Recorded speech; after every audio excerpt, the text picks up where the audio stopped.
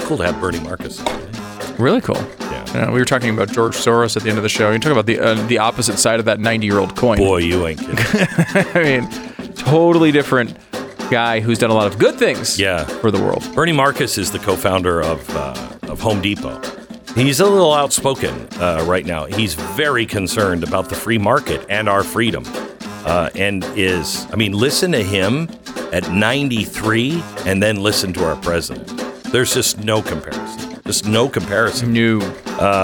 And he's sharp with it and knows what the price is that we're about to pay. You don't want to miss that with the co-founder of Home Depot, Bernie Marcus, on today's podcast. Also, we really kind of gave you an in-depth look at what is coming with the Federal Reserve. The Fed Now. It's a new program that is definitely not the mark of the beast. It's definitely not cryptocurrency from the Fed. No. This is an alternative to central bank digital currency. Is it now? We also have Justin Haskins on to talk about that and to give you real indication on what's coming from the Fed. And we announced the latest in the Great Reset series. It's called Dark Future.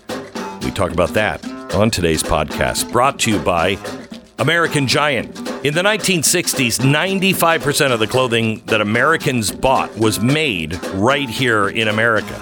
You can't get Levi's made in America, and it's not made with cone denim anymore. I know.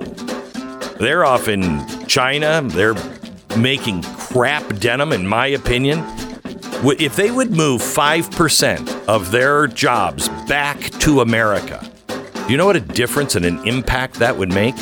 That's really the message from American Giant. They are all about American workers and the products that they make, and they're trying to set a good example, and they're really begging, even their competitors, come back to America and help save this country. They began in 2012 when a clothing factory in North Carolina was going to shut down. They worked on the factory, and they worked with the people of the factory, and they invested in new machinery and skill development. 10 years later now, they make the best sweatshirts and hoodies that you'll ever own, and a lot of other quality clothing. Everything with cotton that's grown here in America, milled in America, cut and sewn, assembled, all here in America, thanks to American Giant. You pick the right place to buy your clothing when you sign up and get online with American-Giant.com. That's American-Giant.com. Make sure you add the /Glenn at the end and you'll get some discounts. American-Giant.com/Glenn. Here's the podcast.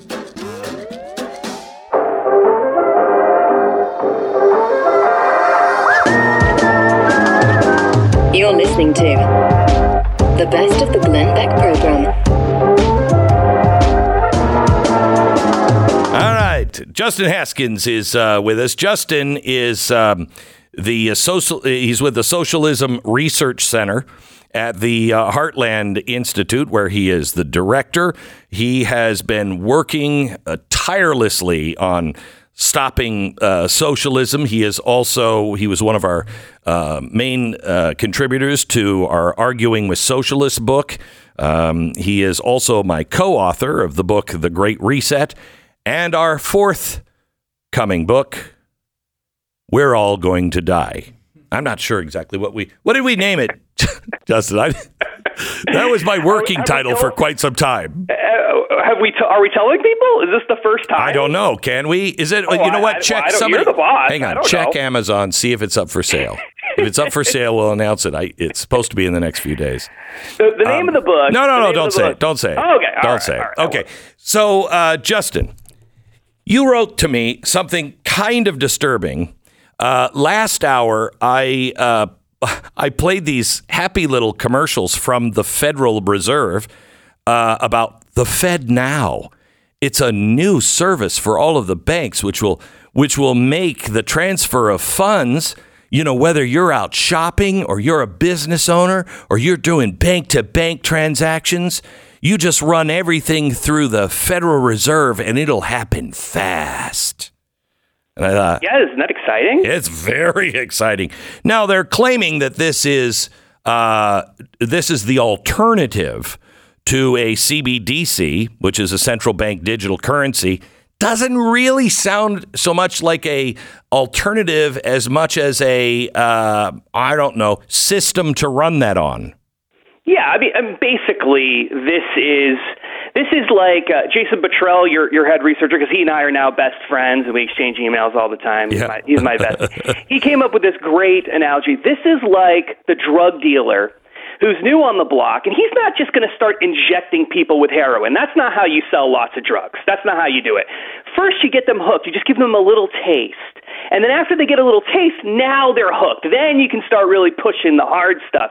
That's what this is all about. Okay, the Federal Reserve is basically a drug pusher. Okay, and this is the start of it. Normally, regular folks like you and me and people in the audience, we don't interact with the Fed. We're not used to that. We don't like the Fed. We don't trust them very much. And so what they want to do is say, just have a little taste.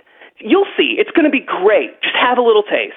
This is a stepping stone to a CBDC. This is our first interaction to using the Fed directly so that we can become more comfortable with it, so it's normalized. And then after this, you're going to get a central bank digital currency. We already know this because there's a billion government reports talking about how they're going to design it, what it's going to look like, why people should use it, what the principles should be behind it, all of that kind of stuff. So we know a CBDC is coming. This is just the first step in that process to try to normalize people interacting directly with the Fed in this sort of high-tech instant transfer payment portal.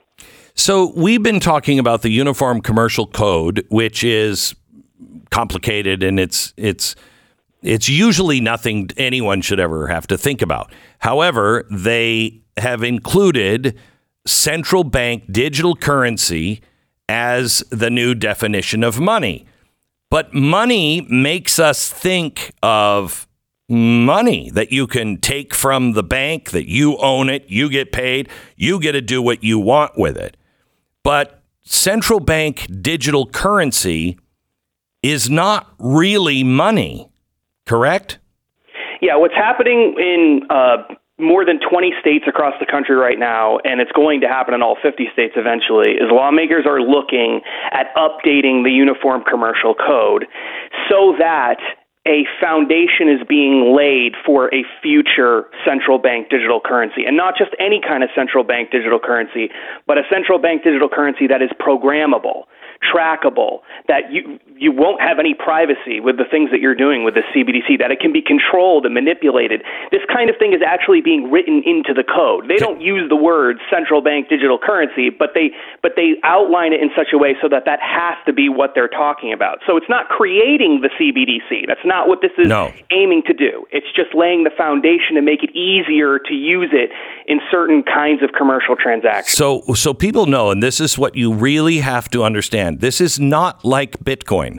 Bitcoin is such a danger because you get to do with it what you want to do with it, and the Federal Reserve is not aware of anything and can't do anything. You have the ultimate power with your money. The opposite is true with the Fed coin that they will be introducing, and this is what makes it so dangerous. Not just the tracking. They will not just know absolutely everything that you spend, but Justin just said a key word that most people don't really understand. It's programmable, meaning it is programmable for the individual.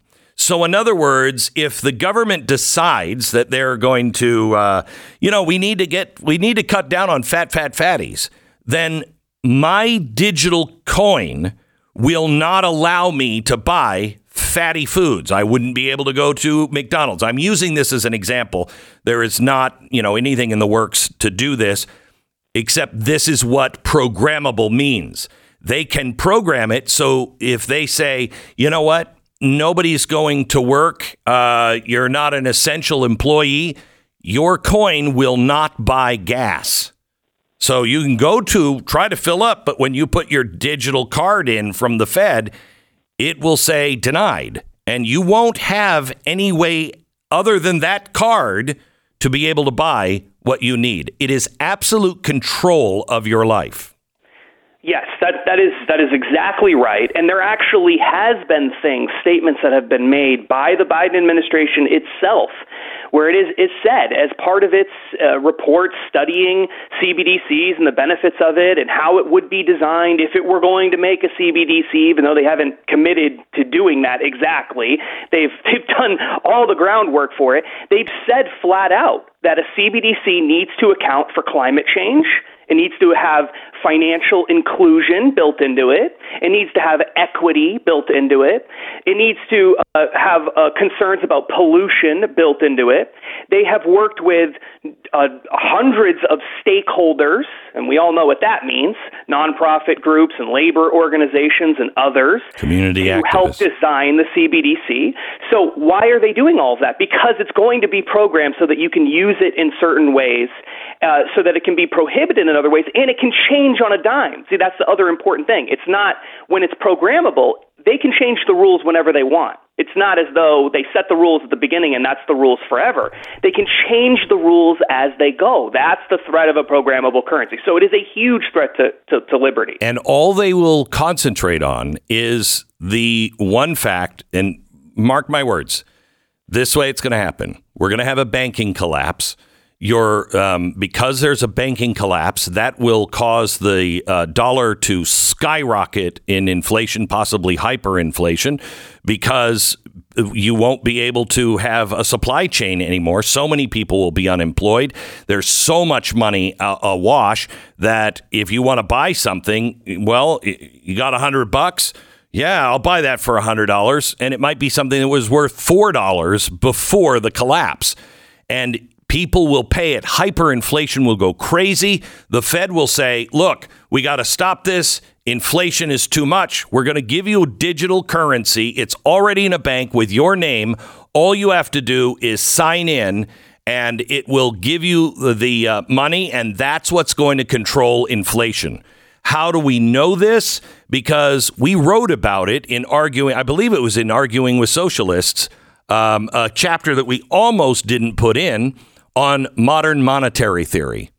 And modern monetary theory is what we're operating on. We can spend as much money as you want. Don't worry about inflation. If they have digital control of everyone's spending. Right, exactly right. We talked about it both in Arguing with Socialists and the Great Reset. It's a huge part of both socialist plans and Great Reset elites plans, and those are not necessarily the same groups. But there's no doubt about it that that's the goal. So why are there 20-some-odd states in the United States right now? Many of them are red states. Texas, Kentucky, Arizona, Oklahoma, North Dakota, Missouri, Montana, Arkansas, etc. Why are they all doing whatever they possibly can on the UCC code, updating it to make it at least a little bit easier for a CBDC to be utilized in the future when a CBDC doesn't even exist yet? Why would they be doing that? That is a really, really important question. But it's much worse than everything that we've said so far. And that's that having worked with these lawmakers across the country, we've started to discover things in the UCC, in the commercial code, that are incredibly, incredibly disturbing, things that most of us just didn't realize were true. And if CBDCs happen, we're in for a world of hurt that we didn't see coming. And the reason for that is because under commercial code, when you take money, like if you have cash right now under the current code, and you go to the bank and you put money in the bank, that money is no longer your money. Correct. That money actually now is owned by the bank. Hang on just a second. This is why this part of this changed in 2008. You are the lender of last resort, right? You are the last person in line to get money if you have deposited into the bank. Because the bank, when you give them that money and deposit it, they are then taking that money. They don't have to ask for permission to loan it out. They take that money as theirs and they loan it out. So what happens to your money? Well, you don't have money. What you have is a number in the bank that the bank can now give back to you. Or if they go belly up, well, then you lose your money because it wasn't yours anyway. correct? Yes, it's not your money. It's owned by the bank now. Now, you can go to the bank and say, I want my money back, and then they hand you the money back in cash, and you can walk out the door, and that money is yours. You own that money. But here's the thing about a central bank digital currency, and this is what we're beginning to learn, how the commercial code deals with that. When you can't put central bank digital dollars, okay, a digital Fed coin, you can't put that in your pocket and walk out the door, can you? It has to be somewhere. It can't be in your actual possession. Well, and because of that, Bitcoin you can put on a thumb drive, and so you can walk away with it. Yes. But digital currency, central bank, no? Correct. They're not going to design it so that you can put it into a hard drive or something like that. But even if they did, and that's why they're updating the Uniform Commercial Code the way they are. They're putting rules into place so that you could use a CBDC even if it is possible to download it onto a hard drive or something like that. But the lawyers behind the Uniform Commercial Code acknowledge in their various meetings and comments and other things that it is highly unlikely that a CBDC would ever be designed in that way. It's not, you're going to have to put it into some kind of account. So what does that mean? What it means in effect is that all of the money, all of the CBDC money that exists in society will be owned by whoever owns the account, which means the Fed or the bank or whoever is designated by the federal government to operate that system. But you, the individual person, will not own any money. The money will belong to someone else. It will not belong to you. You will not own it. Under the commercial code as it is written right now, forget about what they're revising it to. Under it right now, you would not own any money. It would all belong to someone else. So forget about whether it's programmable from a design perspective. In practice, it's not going to be your money anyway. And so how can you not think of that famous article for the World Economic Forum we've talked about 1,000 times? In the future, you will own nothing, and you'll have no privacy. Well, it seems like that is exactly what the purpose of this is. So it is not enough to simply kill the UCC bill updates that we're talking about all across the country. That is essential, but we need to do more than that. We need to rewrite that code so that CBDCs cannot be used in a variety of other contexts as well. All right. Justin, we have been talking about the UCC code, and we've been telling people not to allow it to pass. Now you've been working with legislatures all over the country, and these legislators are telling you, no, there's much more to the code. We have to change it. Would it be better just to go for states passing law that CBDCs cannot be used for commerce? So it's a really complicated question because there are all sorts of issues related to the Constitution and who has the authority to regulate money and whether or not a state can even pass a law that outright rejects the use of an established form of money at the federal level, because it's a federal responsibility to coin money. Of course, there are people who say, well, yeah, but coining money means physical money, not digital money. And so maybe they are allowed to do it. And so I think there's a lot of open questions about that we don't necessarily know. I think that the most effective thing that legislators can do, and legislators actually do not know a lot of the things that I've told you today. I've gotten that from a lot of UCC lawyers, actually. But what they need to do is they need to focus first. In my opinion, I think Americans would be much better off if lawmakers killed the UCC bills. Okay? If they killed the UCC bills, to update them right now, they would be much better off. But then they also need to update the UCC and all other state laws that they can possibly find in ways that would make it so that a central bank digital currency is undermined in the state in financial transactions. For example, can you use a CBDC, a programmable digital currency, when you're using for collateral in a loan, let's say? Right. Okay? State laws dictate some of that. This is the best of the Glenn Beck program, and we really want to thank you for listening.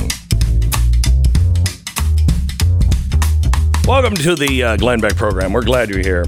So yesterday, I tweeted and put something, I think, on Instagram a video of my wife and I went shopping at Costco yesterday.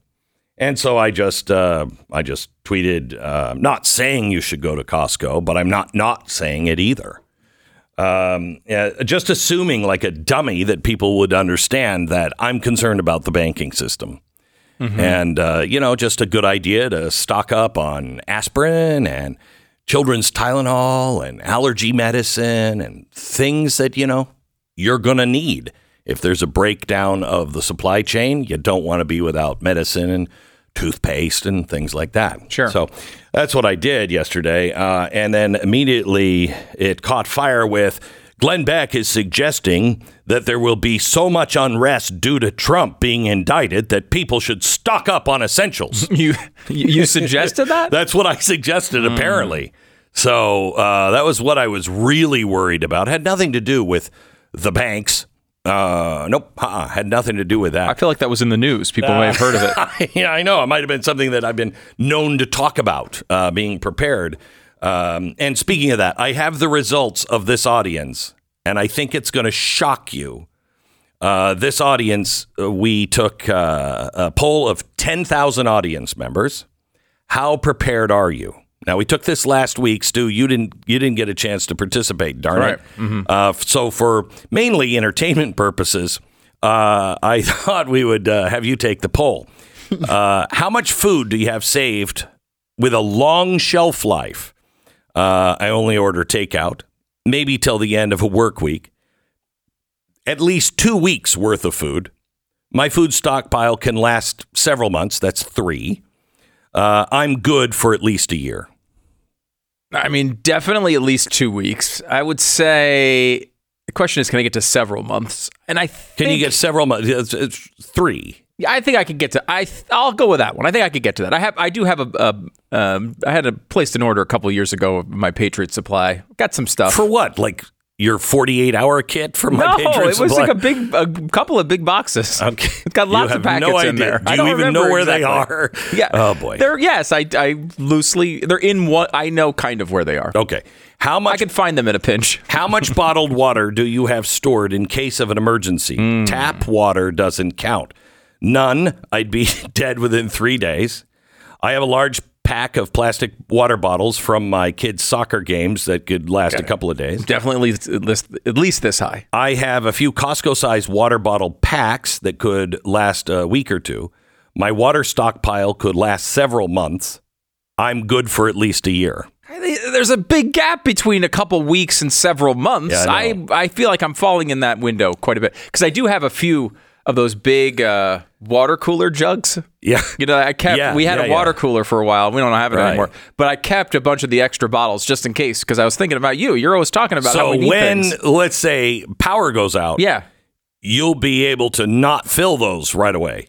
No, they're filled. Oh, they're filled. They're sealed. Good for you. When they were first delivered. Good for you. Now, you probably have a better water supply than I have. Really? Yeah. I knew it. Yeah, I'm the one who's prepared around here. Oh, well, anyway, how many of the following basic supplies do you have? Mm-hmm. A flashlight with extra batteries.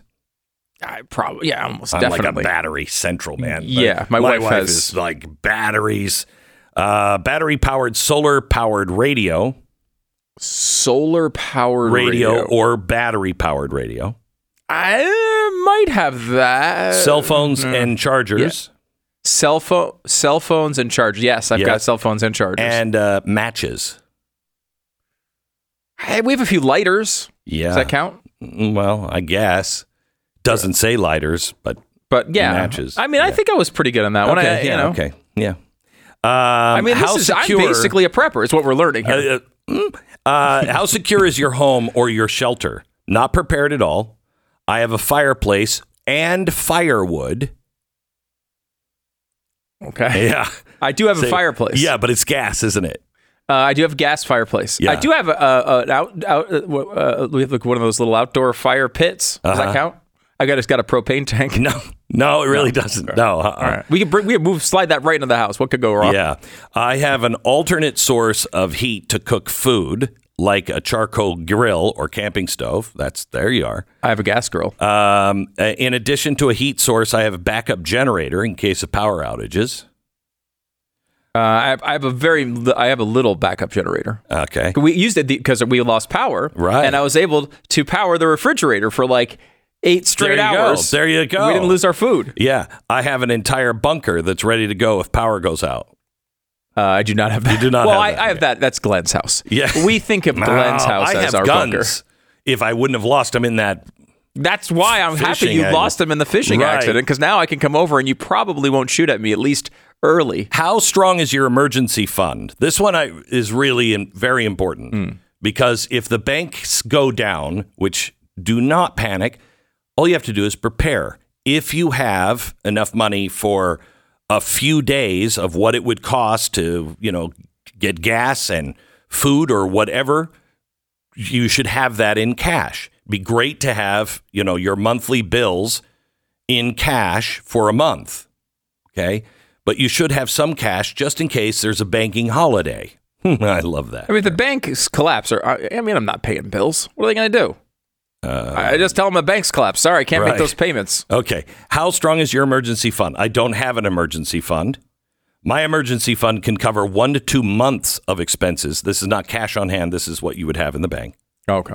3 to 5 months of expenses, 6 to 8 months of expenses, a year's worth of expenses. I mean, I could go easily into multiple years. So I got it all stored over at FTX. I don't remember. I haven't checked it in a while, though. How much do you have invested in silver, gold, or other precious metals? None. I bought 0.5 gram of silver just for kicks. Precious metals are a small part of what I have. Precious metals medium or precious metals large part. Ooh, that's just, this is entertainment purposes.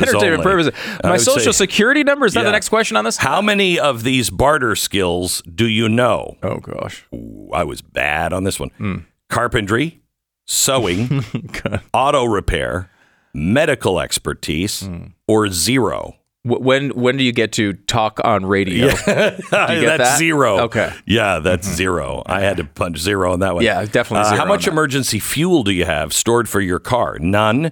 I have an extra gallon of gas in the garage. I have enough extra gas for last a month. Gas stored for last. What do you do? 6 months. What are you supposed to do with extra gas? You put it in. You put it in. Plastic containers. The big red plastic containers. Okay. And then what? And then you fill them up. And then over about a 2-month period, you cycle through that gas. So if you need gas I've read horror stories about because I had because we lost power, I had to go get gas at the generator. Right. And I did that. And then I had once the power came back on, I had leftover gas. Right. And then I was like, well, what am I supposed to do with this gas? And then I started I went online. I made the mistake of searching for what I should do. And it was like, your house will burn down if you keep this gas anywhere within 500 feet of your home. Stop. That's basically what they said. So then I just started running my car in the driveway, burning gas and filling it back up. That's legitimately what I did. Is that really what you did? I just ran my gas in the driveway for like 8 straight hours and just kept filling it up until I burned all the gas directly into the atmosphere. If you have a shed or something like that, just keep it in the shed. Then the shed burns down. That's what the online Then there'll be an explosion. How well do you know how to use a paper map? I'm good at that. Hopeless without an iPhone. Could possibly navigate to the other side of the neighborhood. Navigate around a new city. Can handle long-haul road map trips with a paper map. I'm Bear Grylls. Drop me in the middle of Mongolian desert with a map and a compass, and I can find my way back to civilization. I mean, I probably am not to that level, but I can read a paper map. I will say this is the same thing that's going to happen with AI. I was thinking of you the other day when I was thinking of this, because what happened from maps to GPS is about what's about to happen with our writing skills. Everything. Yeah. You're not going to do any of it anymore. Yeah. You're just going to look. You're going to click AI. You're going to click Chat GPT. It's going to write something up. You're going to glance at it. You'll go, I need report for school.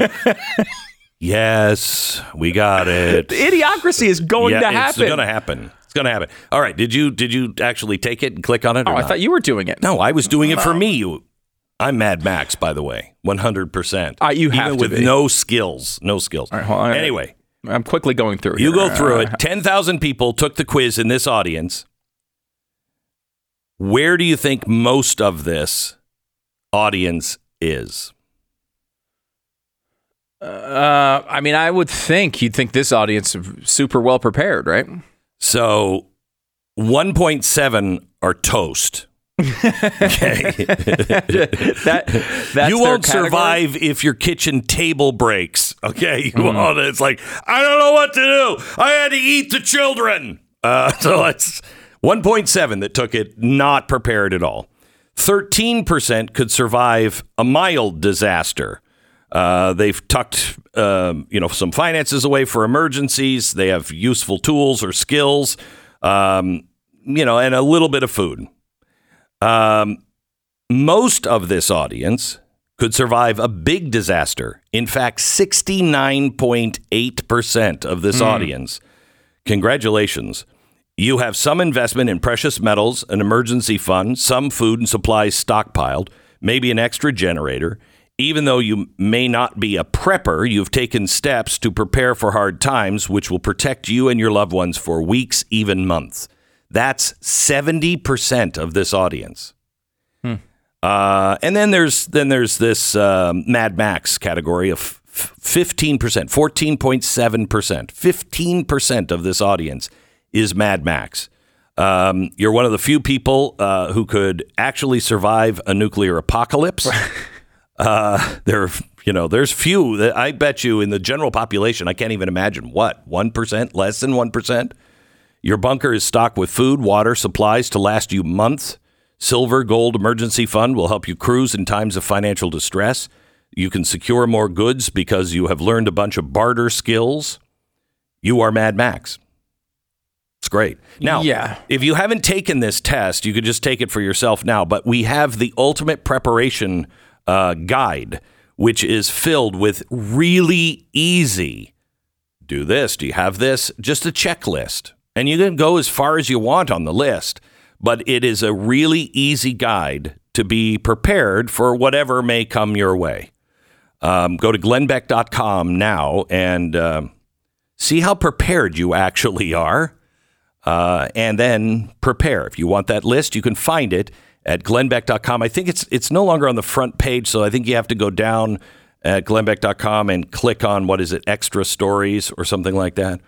If you just go to the front page, let me see what it says. You'll load more content. Load more content. It's right before my big fat face with the radio and TV on it. Load more content. Hit that, and you'll find it on that second page. This is the best of the Glenn Beck program. I don't think, usually I introduce somebody and I'll say, hey, he's the co-founder of Home Depot. But this man's accomplishments are just astounding. By the time he was 15, he had already held more than a dozen jobs. He had joined a gang, worked as a hypnotist in the Catskills. He's a son of a cabinet maker and garment worker. His dad survived the Triangle Shirtwaist Factory fire, which is incredible in and of itself. He became somebody who is well known what he did. He is the guy who co-founded Home Depot. Things were so bad the first day on opening day that his wife said, "You're not shaving," because she said, "I don't want a razor anywhere near your throat." From there, they've gone to 500,000 associates, 2,300 stores. And this is a guy that was a son of a Russian immigrant who just believed in the United States being that golden land. He has since retired from Home Depot, and he and his wife, Billy, started the Marcus Foundation. They have given more than $2 billion in grants. They're both strong believers in, helping out as much as you possibly can. The Marcus Institute has programs for children with disorders of the brain. They also have the Autism Center, which offers expanded services for children with autism. He has founded or funded the Grady Health System for the Marcus Stroke and Neuroscience Center, the Marcus Trauma Center, the Piedmont Heart Institute. He established the nation's first heart valve reference center. MDA out of Israel. He partnered with them to build a critically needed new national blood center in Israel. He created Project Share to ensure that the members of the military and veterans get diagnosed and cared for without any financial constraint by underwriting the housing, transportation, and care costs of any military personnel with brain or spinal injuries who are sent to Shepherd Hospital. He founded the Nanotechnology Research Center building at Georgia Institute of Technology. He's the guy who's responsible. He and his wife created the Georgia Aquarium. It's the largest aquarium in the world, 60 exhibits, 550,000 square feet, 10 million gallons of water, 125,000 animals, and it's the world's only aquarium and vet medicine teaching hospital in the world. He funded and created the Jobs Creator Network, a group of current retired CEOs and entrepreneurs who have come together to preserve the free enterprise system during the pandemic. He granted money to study the effects of high doses of vitamin C. Also, for those who have issues that prevent the use of hydroxychloroquine, he created a clinical trial for blood tests for Corona-19 antibodies. He supported 2 hospitals that opened floors specifically for the coronavirus patients. His Job Creators Network was instrumental in securing funding and for small and medium-sized business. He and his wife, Billy, one of the first to sign the Giving Pledge. My gosh. Oh, and he has a new book out. He came out last year. Kick Up Some Dust. Lessons on thinking big, giving back, and doing it yourself. What an honor to welcome Bernie Marcus onto the program. Hi, Bernie. God, Glenn, I'm worn out just listening to you on the introduction. Yeah, I mean, that's an incredible life. An incredible life. Wow. Thank you. Well, look. You put on this earth for a very short time, and you're hoping that you're going to do the best you can, and God willing, you're able to do it. Now, we grew up very poor. My parents were Russian immigrants. We lived in a 4th-floor tenement in Newark, New Jersey, and to say we were poor would be an understatement. We virtually had nothing. And in those days, they didn't have the umbrella. You didn't have food stamps. They didn't give out, cell phones to people. We just made it. My father didn't, and he was a lousy businessman and a great carpenter, but not a good businessman. If he didn't make any money, we didn't eat. And it was as simple as that. But one thing we had the family, and we had the love in the family. And my mother, who really ran the family, believed in America, and she thought this was the golden land. And she kept saying to me, no matter what you want to be, you can be it in America. This is the golden land. And she was 100% right. And she said, if you work hard and you keep focused and you don't let bad problems affect you and knock you down, if you keep going, that you will be successful or whatever you want to be. She said, you could be the President of the United States. Although, Glenn, why would I want to do that? No, not... Jeez, yeah, I know. My God, I know. I mean, what Trump is going through is unbelievable. I am just like you. I am so worried about freedom and the free market, the ability to think and become. It's all going away so quickly, and it just seems like America is asleep, or they don't realize that it won't always be like it was. I think people have this, these things happen, and, no, we're on the verge of losing everything that our founders worked for and people like you built over the last 250 years. Well, I'm sorry to say that you're probably right. I'm 93 years old. Jeez. And I've lived through so many administrations, Republican, Democrat, and I never thought that the world could change so quickly in 2 years. Biden got into office, and he is extreme in every day way you could think of. And I'm a great believer in the capitalist system. I think capitalism built America, made us the strongest land in country in the world. That's why people have come across the border. They want to come here, and they want to have their own American dream. It's the only place. You can't have it in India, China, or Russia, or, Venezuela. Even Europe. Or the UK or anywhere. Yeah.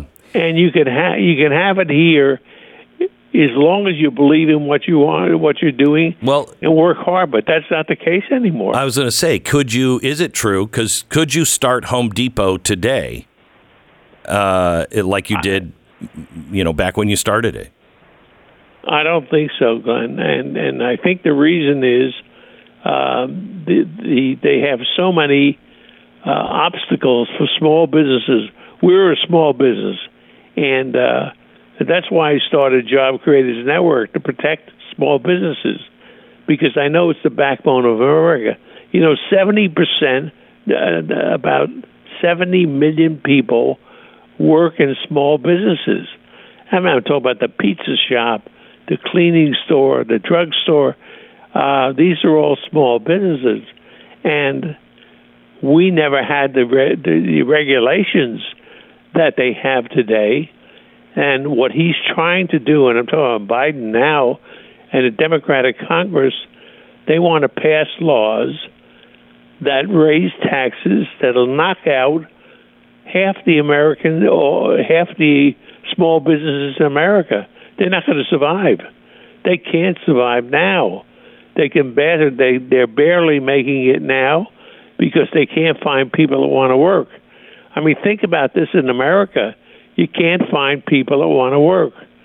And it's amazing, why would people work when they, in some cases, with two in a family and maybe a couple of kids, you can make $90,000 a year sitting on your rear end at home and not working.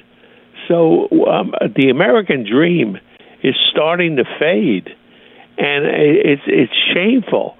And kids coming out of college that are being taught these woke policies believe in socialism. And they did a survey. I think there were 35% believe that socialism is better than capitalism. And let me tell you something. Capitalism is what made the Home Depot.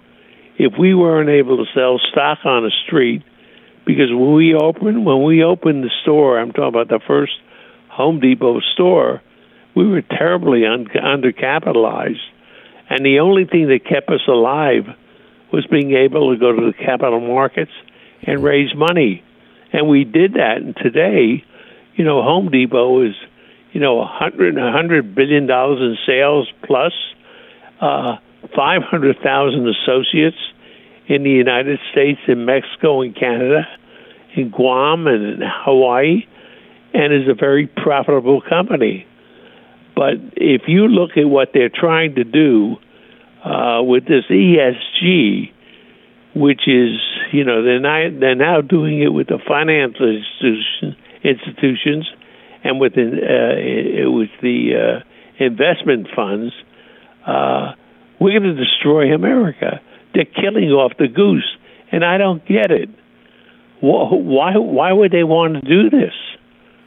That's, I think, why so many people don't understand or don't accept anything as a plan. They just think maybe this is incompetence, but there's too much that has happened for anybody's batting average to be that bad unless it's intentional. And what they're doing is resetting capitalism. They're resetting it to a stakeholder capitalism, and the stakeholders are the businesses, the community leaders, if you will, and the government. And they're directing us into this new system and destroying the value of our dollar to be able to reset into something that they have more control over. It's something that, I don't think people really, most people are not evil. Most people aren't really even bad. So when they see somebody who's doing something that is really bad or evil, they have a hard time accepting it because they'd be like, why? What? People don't do that. Why would they do that? But power and money and greed, powerful. Yeah, I think that many people, I'm talking about the American people today, are really thinking with their hearts, but they're not thinking with their brains. Look at this inflation, what it's doing to this country, and what it's doing to the middle class and lower class is just outrageous. People can't afford to put meat on the table, eggs, or, the simple things because of inflation, and it's all manufactured by the policies of Biden. So it didn't come out of nowhere. It didn't just happen. This was done purposely. Now, does he want to bring down this country? I don't know. He's doing a hell of a good job of it.